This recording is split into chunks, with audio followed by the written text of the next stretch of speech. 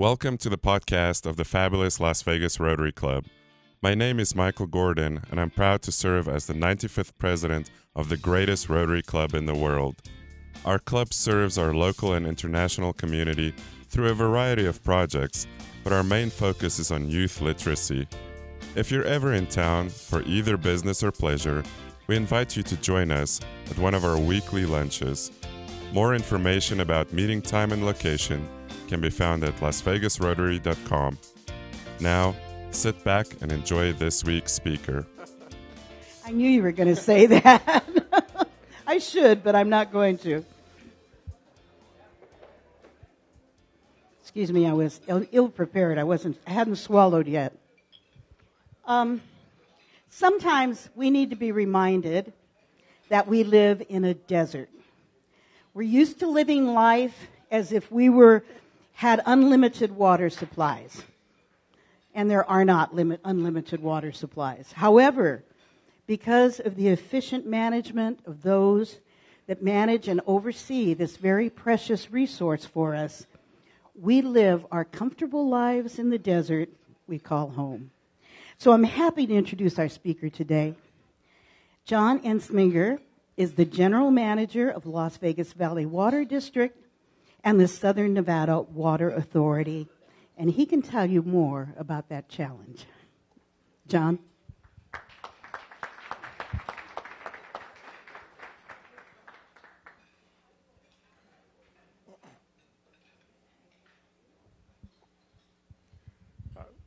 Good afternoon. Thank you for the opportunity to spend a little bit of time with you guys today. I'm just going to get right into it and talk really about the major responsibilities of the Southern Nevada Water Authority. The Water Authority is the regional... I'm sorry to interrupt. The kidder actors, unfortunately, guys, you have got to go back to school. So,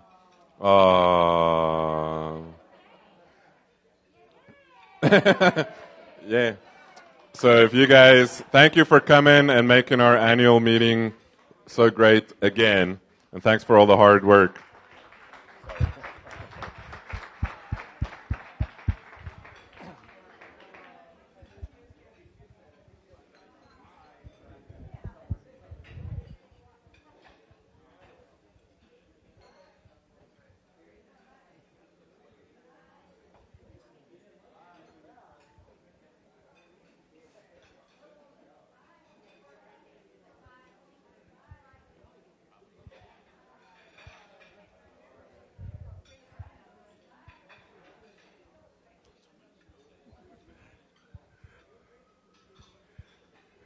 All right. So in Hollywood, they say never accept a role opposite children or animals. And now I understand why. So back to the mundane subject of our water supply. So the Southern Nevada Water Authority is the regional wholesaler. We sell water to the city of Henderson, the city of North Las Vegas, the Las Vegas Valley Water District. So nobody in this room gets a bill from the Water Authority. You get a bill from the people we sell water to. And we have 5 major responsibilities. The first is water supply planning. We are charged by state law as the agency that has a 50-year water resource plan that we have to renew every single year in order to assure that we have a stable long-term supply for our community. The second is conservation.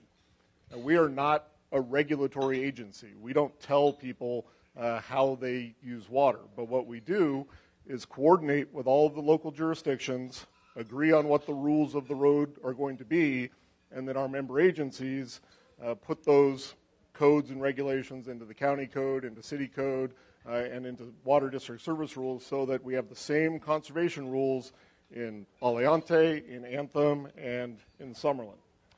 Water quality. We have 2 world-class water treatment facilities out at Lake Mead that ensure compliance with little things like the Safe Drinking Water Act and make sure our water is safe to drink every day.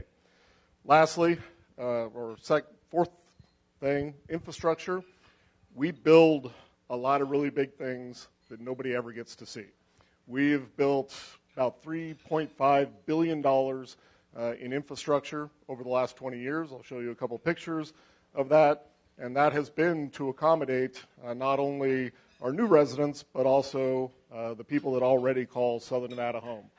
And then lastly, stewardship. We are responsible for the maintenance of the Las Vegas Wash, the Las Vegas Springs Preserve, the Warm Springs Natural Area. So we take stewardship of our natural resources very, very seriously. So who do we take care of?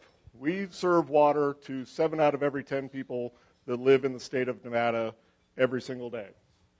That's 73% of the state's population, 76% of the state's economic output, and we do it all with less than 5% of the water that's available in the state of Nevada. People go down the strip, they think of Las Vegas as a profligate water user, right? We don't use very much of the state's resource in order to take care of in excess of 70% of the population. And speaking of the strip, again, people see those fountains, they assume we're just using a lot of water. We are blessed, and I don't think that's too strong of a word living in the Mojave Desert, with an extremely water-efficient base industry.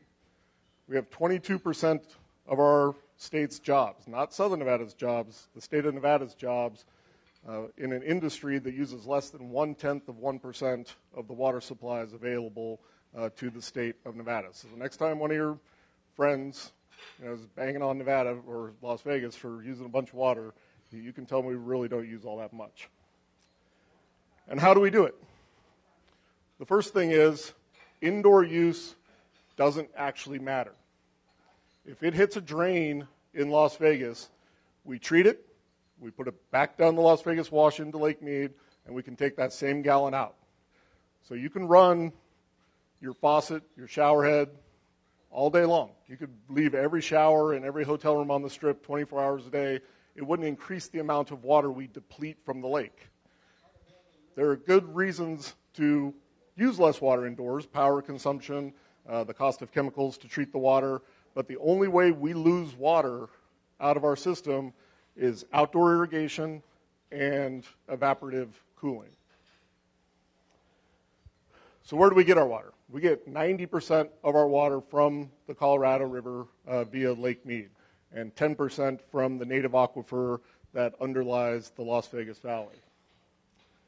And we don't get very much out of the 7 states and Mexico that share the Colorado River. Nevada has a legal entitlement to 1.8% of the Colorado River. Now, if you guys were asking questions in real time, this would be the juncture where I get the question, why don't we renegotiate the compact? The answer to that is, to change a compact that's been entered into under the U.S. Constitution, you need the majority vote of 7 state legislatures, the signature of 7 governors, majorities in the House and the Senate, and the signature of the president. Now, your faith in our democratic institutions might be slightly higher than mine, but I don't think we're going to get 6 states to vote to all take less so that we can take more. So we need to do it via negotiation. We need to find alternative mechanisms in order to achieve our goals. Now, we all know, if you've been out to the lake any time in the last decade, that Lake Mead is imperiled. You see here, in the year 2000, the lake was essentially full. You fast forward 17 years, the lake has dropped about 138 feet since the turn of the last century. We obviously, using 1.8%, don't have a lot to do with that. That's largely water users downstream, and the fact that the snowpack in the Rocky Mountains has been significantly lower than it was in the 20th century. And we need to be prepared for that to continue. What this graph shows in the vertical axis is the elevations of Lake Mead. So at about 1,200, the lake is full. We sit today about 1085 or so. So if we model out either a continuation of the current drought or the drought that hit the Colorado River Plateau in the 1950s, you see that the lake levels are going to continue to go down. And the most critical elevation on this slide is elevation 1,000. Because as we sit in this room today, if the lake goes below 1,000, we don't have the pumps to physically pump water out of the lake. So this is not our children's problem, our grandchildren's problem. This is our problem today, and I'm going to explain the steps we're taking to address it. This just shows that as early as January 1, 2020, that we could hit the first federally declared shortage level in Lake Mead. So this is what we're doing about it. We're banking a lot of water. I'll tell you all about that. We're planning, again, resources, 50-year resource plan every year, driving down our use, and above all, we're building some pretty significant infrastructure. So the first step in that infrastructure was in 2008, we began to build the third intake. In 1971, the federal government built intake number 1. In the late 90s, intake number 2 came on, but we knew we needed an intake all the way at the bottom of the lake so that regardless of how far the lake levels decline, we would be guaranteed to have a significant amount of water over our intake. So we finished that in September of 2015. That is a 20-foot diameter tunnel, literally 2.5 miles underneath the lake. It was a significant capital undertaking, the cost of $817 million. But today, every gallon of water that's being used in Las Vegas is being pulled from that third intake. So I just want to explain why that's critical. These are just the shortage elevations in federal law. But the one thing we're blessed with in Nevada is our geographic location upstream of Hoover Dam. Because no matter how low the lake goes, the Bureau of Reclamation can't release any more water out of the dam if it gets down to elevation 895. And that new intake of ours is sitting there at 860. So even in a situation where you can't release water from the dam to Los Angeles, to Phoenix, to the country of Mexico, we're guaranteed to have 35 feet of water over our intake.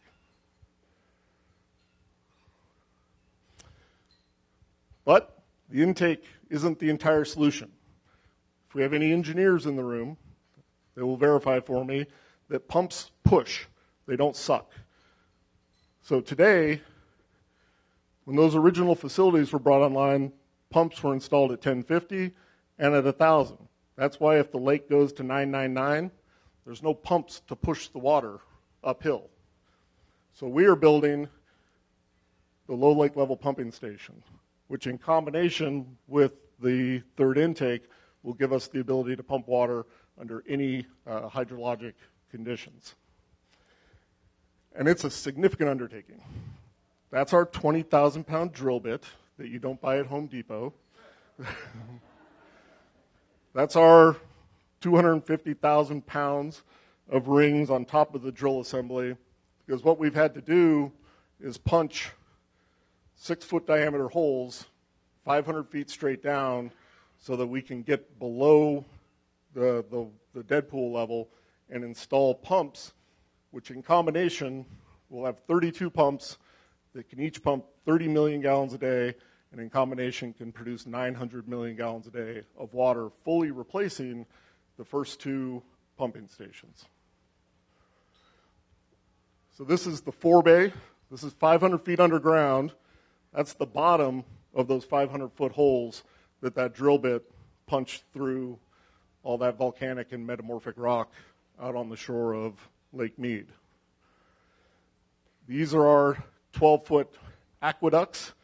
You don't buy a 12-foot wide joint at Home Depot either, but we had to move the water from our new pumping station to our existing treatment facilities.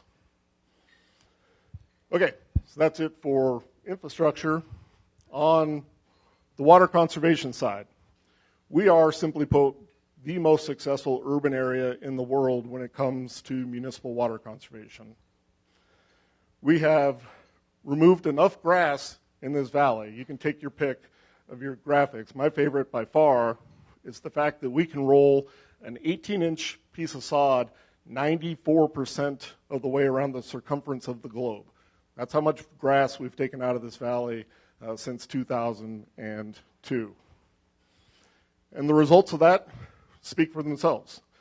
Our population has grown 43%, our per capita water usage is down 36%, and our consumptive use off the Colorado River is down 26%.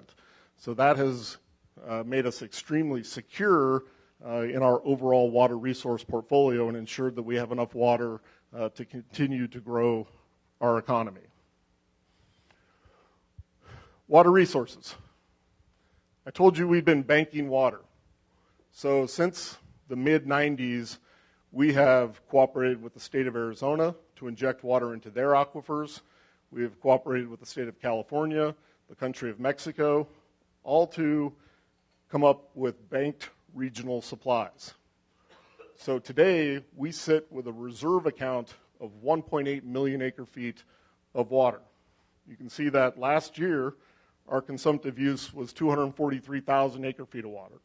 So we have in excess of 8 years of our current demands banked around the region. There's no other major city in the desert Southwest that has anything like this kind of water reserves. We've also partnered with agencies throughout the Colorado River Basin to put more water into Lake Mead. And the result of those programs is, without them, today we'd be sitting at elevation 1050. Because each one of these colored bands represents a different program that put more water into the lake. So because of those, we're 34 feet higher than we would have been. So every 3 feet is enough water to supply Nevada for an entire year. So 34 feet, that's 10 years of our water supply that's been added to the lake. So what this slide tells you, these problems can seem daunting. This drought is real, it's prolonged, but we have the tools to address it. It just takes money and political will. So what we've been working on is a plan with Arizona and California to put additional measures in place that will slow the decline of the lake. This has been in the press a lot recently. Arizona has managed to get sideways with the 4 upper division states, but the reason that we need to have a drought contingency plan is pretty simple.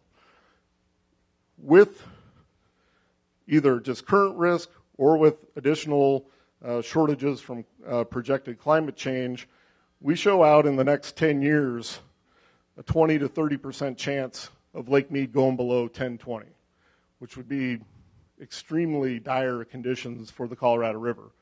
But if we put these additional contingency plans in place, we push that probability down below 10%. So that is really the onus that is on the basin states right now, is to come up with proactive plans to continue to use less water. Okay, so I've told you about our 50-year resource plan a couple of times because the number one question I get, and I'll get it after this no matter what, is Las Vegas going to run out of water? And the answer is no, and here's why. So this is base case. If we never see a shortage on the river, and if CBER, the Center for Business and Economic Research at UNLV, if they're correct in their population projections, which are represented by the red line, we have plenty of water through 2068, right? That's our 50-year plan. If we model a shortage on the river every single year with the current 20,000 acre foot reduction in federal law, those temporary supplies, that 1.8 million acre feet in reserves, will also see us through 2068 without adding a single gallon to our portfolio. This is our stress test. What we do here is we double the rate of population growth, we double the shortage volume that's currently in federal law to 40,000 acre feet, and what that shows then is we would need new water supplies in about 20 years. However, if we can ramp up our conservation, if we can improve even upon the success story that we've had so far with conservation and save 8 more gallons per person per day by 2035 and 9 more gallons per person per day by 2055, even under that worst case hydrologic condition, you push the need for future resources out into the mid-2040s. So we do control our own fate. It's just a matter of whether or not we have the will and the desire to use water more and more efficiently in the desert. So that does it for us. Always want to remind people to absolutely keep conserving. You can learn all about this and get more information at snwa.com. And with that, I'll be happy to answer any questions. Yes, sir. Wait, I warned vigorously that I had to wait for you to hold the microphone. How do you get back your bank to water? Do you just take more of what comes out of the Colorado as a credit against California, or what? It's different bank by bank. So in Arizona, we've physically injected the water into their aquifers. So when we call that water back, they turn on their pumps, they take that water out of the aquifer, they order less from Hoover Dam, and we take their Colorado River water out as an exchange. In California, they haven't physically banked it, so they actually have to reduce their usage and, again, let us take it out of the bank. But we have about 300,000 acre-feet that we physically injected into the Las Vegas Valley. So for that, we just turn on our wells and take it out. So it's slightly different for each component within the overall bank. Yeah, the question, just one comment is that we just got back from Egypt, and those who only feel like alone, they're having a big controversy there because Ethiopia wants to build a dam on the Nile, and that means that all the downstream countries, Sudan and Egypt, are restricted from. So that's me under negotiation. But my question was, what's going on with the attempts that are going on for years to draw all that water from northern Nevada and the aquifers down there, down here for our use, for future use, or daily use for that matter? Right. Well, that project is in our future resources portfolio, but as you can see, we obviously aren't going to need the water for at least 20 years, so it's not a project that we're going to move forward with unless and until it's absolutely necessary. And it's also just one of our options because particularly with the deals we've done with the country of Mexico since 2012, we've established the legal mechanisms whereby we could build a coastal desal facility, probably at Rosarita Beach, because there's existing power facilities there, and do an exchange of water under the Mexican 1944 treaties. So all of those, that's why we do a resource plan every year for the next 50 years. So when we're 10 years out from needing more water, we'll be able to activate one or more of those options. So thank you for the interesting information. I imagine the recycling is energy intensive. Do we have enough of it to increase the amount of water we can recycle, and what are the cost impacts of using energy to clean the water and recycle it? So I'm sorry, do you mean do we have enough energy? Well, it's got to cost something, right? I don't know where that energy is coming from. Right. Yeah. We manage our own energy portfolio. We own our own transmission. We have a loop 230 kV system that goes all the way around the valley. So we run our own book of energy.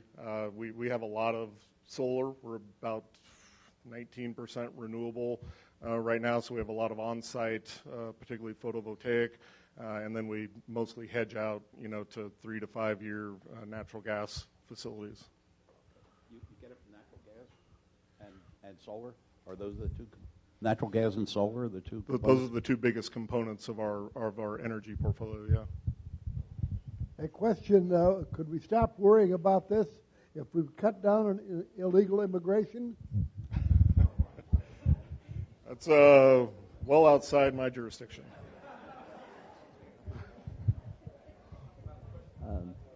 I was impressed with the banking situation as you described it, but we have been around Nevada long enough, many of us, know that banks can go broke.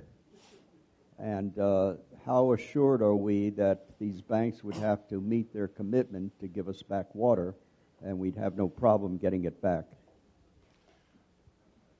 So the question is really, how certain are we that we can get the banked water back? I'll give you a couple of different answers. The first, the most tortured water saying in the known universe is whiskey's for drinking and water's for fighting, right? But that's not my favorite. My favorite is it's better to be upstream with a shovel than downstream with a water right. And we got a really big shovel. So when the day comes we got to take our water out of the lake, we're going to take it out of the lake. Now I'll give you the legal answer. The legal answer is we have binding contracts with both Arizona and California. The Secretary of Interior serves as the guarantor or the surety under those contracts. So we are 100% confident when the day comes we have to pull that water, we're going to have the legal ability to do so. So I'm curious. I heard that Lake Powell had actually filled up, and so is there an option to release more from upstream into Lake Mead? And this has been controversial of late, and I'll explain why a little bit. First, Lake Powell is in the process of falling 60 feet this year because we've had an extremely dry year in the Colorado River Basin. It's tracking to be the 5th or 6th driest year in recorded history. About 43% of normal inflow is going to go into Powell. So the way Powell and Mead operate together, sometimes one can get a little bit higher for a year or two, but over a 3 to 5 year window, the goal is to equalize the contents of both reservoirs. And that's actually so while Lake Powell is falling 60 feet, Arizona decided it would be a good time to fiddle with their water order so that they changed the elevation of Lake Mead and got Lake Powell to release another 700,000 acre feet of water, which elicited a very nasty letter from 4 governors upstream. So overall, they should be equal over the intermediate period, but they're always designed to work in tandem. Yes, ma'am. Oh, sorry, he's got the mic. Would you say that again, please, about we can do all the showers we want, et cetera, and then I have it. Okay, so indoor, it's a closed loop.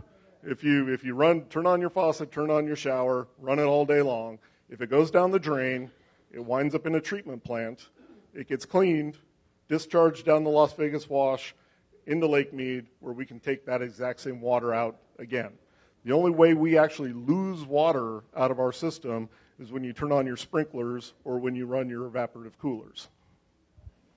Okay, so the other question is, so what happens when the lake keeps going down, and we know that California is getting the most of the water, correct? And the stuff that goes towards agriculture, approximately 70-80% of that is used for alfalfa, which is not for human consumption but for cattle consumption. How does that all fit in? And like they can just take whatever they want, because the more they take, even though you say we're allocated so much, eventually if they're taking all that, we don't have much to take, even though we're allocated to do that. Well, that's why it's key that we're going to be able to access water even if they draw it down that far, because they do have the senior priority rights. Some of what I talked about briefly with the drought contingency plan, though, the reason you lower those probabilities of the lake going lower from 30% to less than 10% is because under that deal, California would, for the first time, agree to take less. So they're seeing that risk too, right? I mean, there's professional water planners in California, and people in the Imperial Valley and Coachella Valley realize that if Hoover Dam can't release water, that whole area of the economy is going to be devastated. I mean, the greater Los Angeles area from Burbank to San Diego is about 50% reliant upon the Colorado River. So they, even though they have awfully good legal rights, they're seeing that they need to start taking proactive measures to protect the lake as well. Thank you. She's coming with Mike. I saw on the news this morning that California legislature is going to mandate solar panels for all new housing and existing housing. I don't know if that'll pass or not, but will that take some of the pressure off from California for water? I guess possibly a little bit. California doesn't have a lot of wet-cooled power generation, and the stuff that they do have, like down by Huntington Beach, I mean, they're using ocean water for cooling on that. So I don't think, water consumption for power cooling is going to move the needle. I mean, this gentleman's right. 80% of California and Arizona's water consumption is agriculture, and the rest is largely municipal. What's the story of Mount Charleston? I have a home up there, and I pay in the summertime onwards of $300 a month. And I don't really water a lot, but everything up there is so dry that I'm losing. I lost 14 huge trees this last time. The drought is just unbelievable. Right. Well, for good or bad, the story on Mount Charleston is you have very few people by which to divide the operation of a pretty expensive water system. I mean, that's all operated on wells. You have the same, sort of expenses that we have in terms of being able to repair pipelines. And when there's a break in a pipeline, you got to roll a truck from the valley and go up there and fix it. And you got all the expenses down here divided by 2 million customers, and all the expenses up there divided by 200 customers. It's numerator denominator. That's all I can tell you. But you only have like 3 wells that are. There's not a lot of water on Mount Charleston. It's been really tough. Yeah, it's a challenging system. We run a lot of rural systems, and that's by far in a way our most challenging.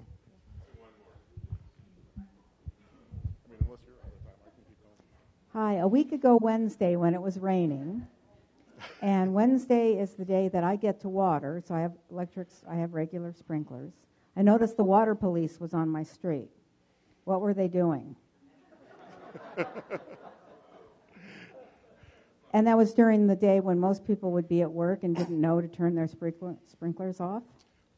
Well, they may well have just been reading meters.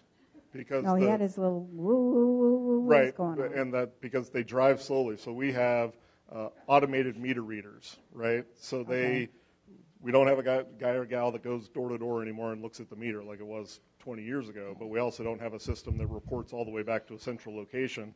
So we have to roll trucks down the street, and they pick up the signal from each meter and know how much water is being consumed.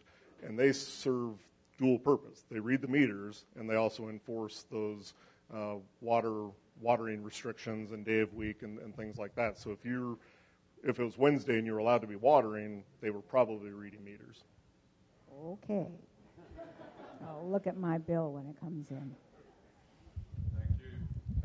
Thank you, John. Thanks for coming to speak to our meeting. As a thank you, we would like to present you with our Share What You Can award, where we will present a hot meal with water to a homeless veteran in your name. Excellent. Thank you very much. Thank you. And John has agreed to stick around for a couple of minutes if you have any more questions. And let me end today by congratulating every one of you again for reaching our $2 million goal. And if you wondered if what our club does make a difference, hopefully by seeing our president, Kaden Cheeks of our Kitterack Club, and all the Kitterack kids, we are truly teaching youth to succeed through literacy, education, and life skills development. Now go forth and make a difference.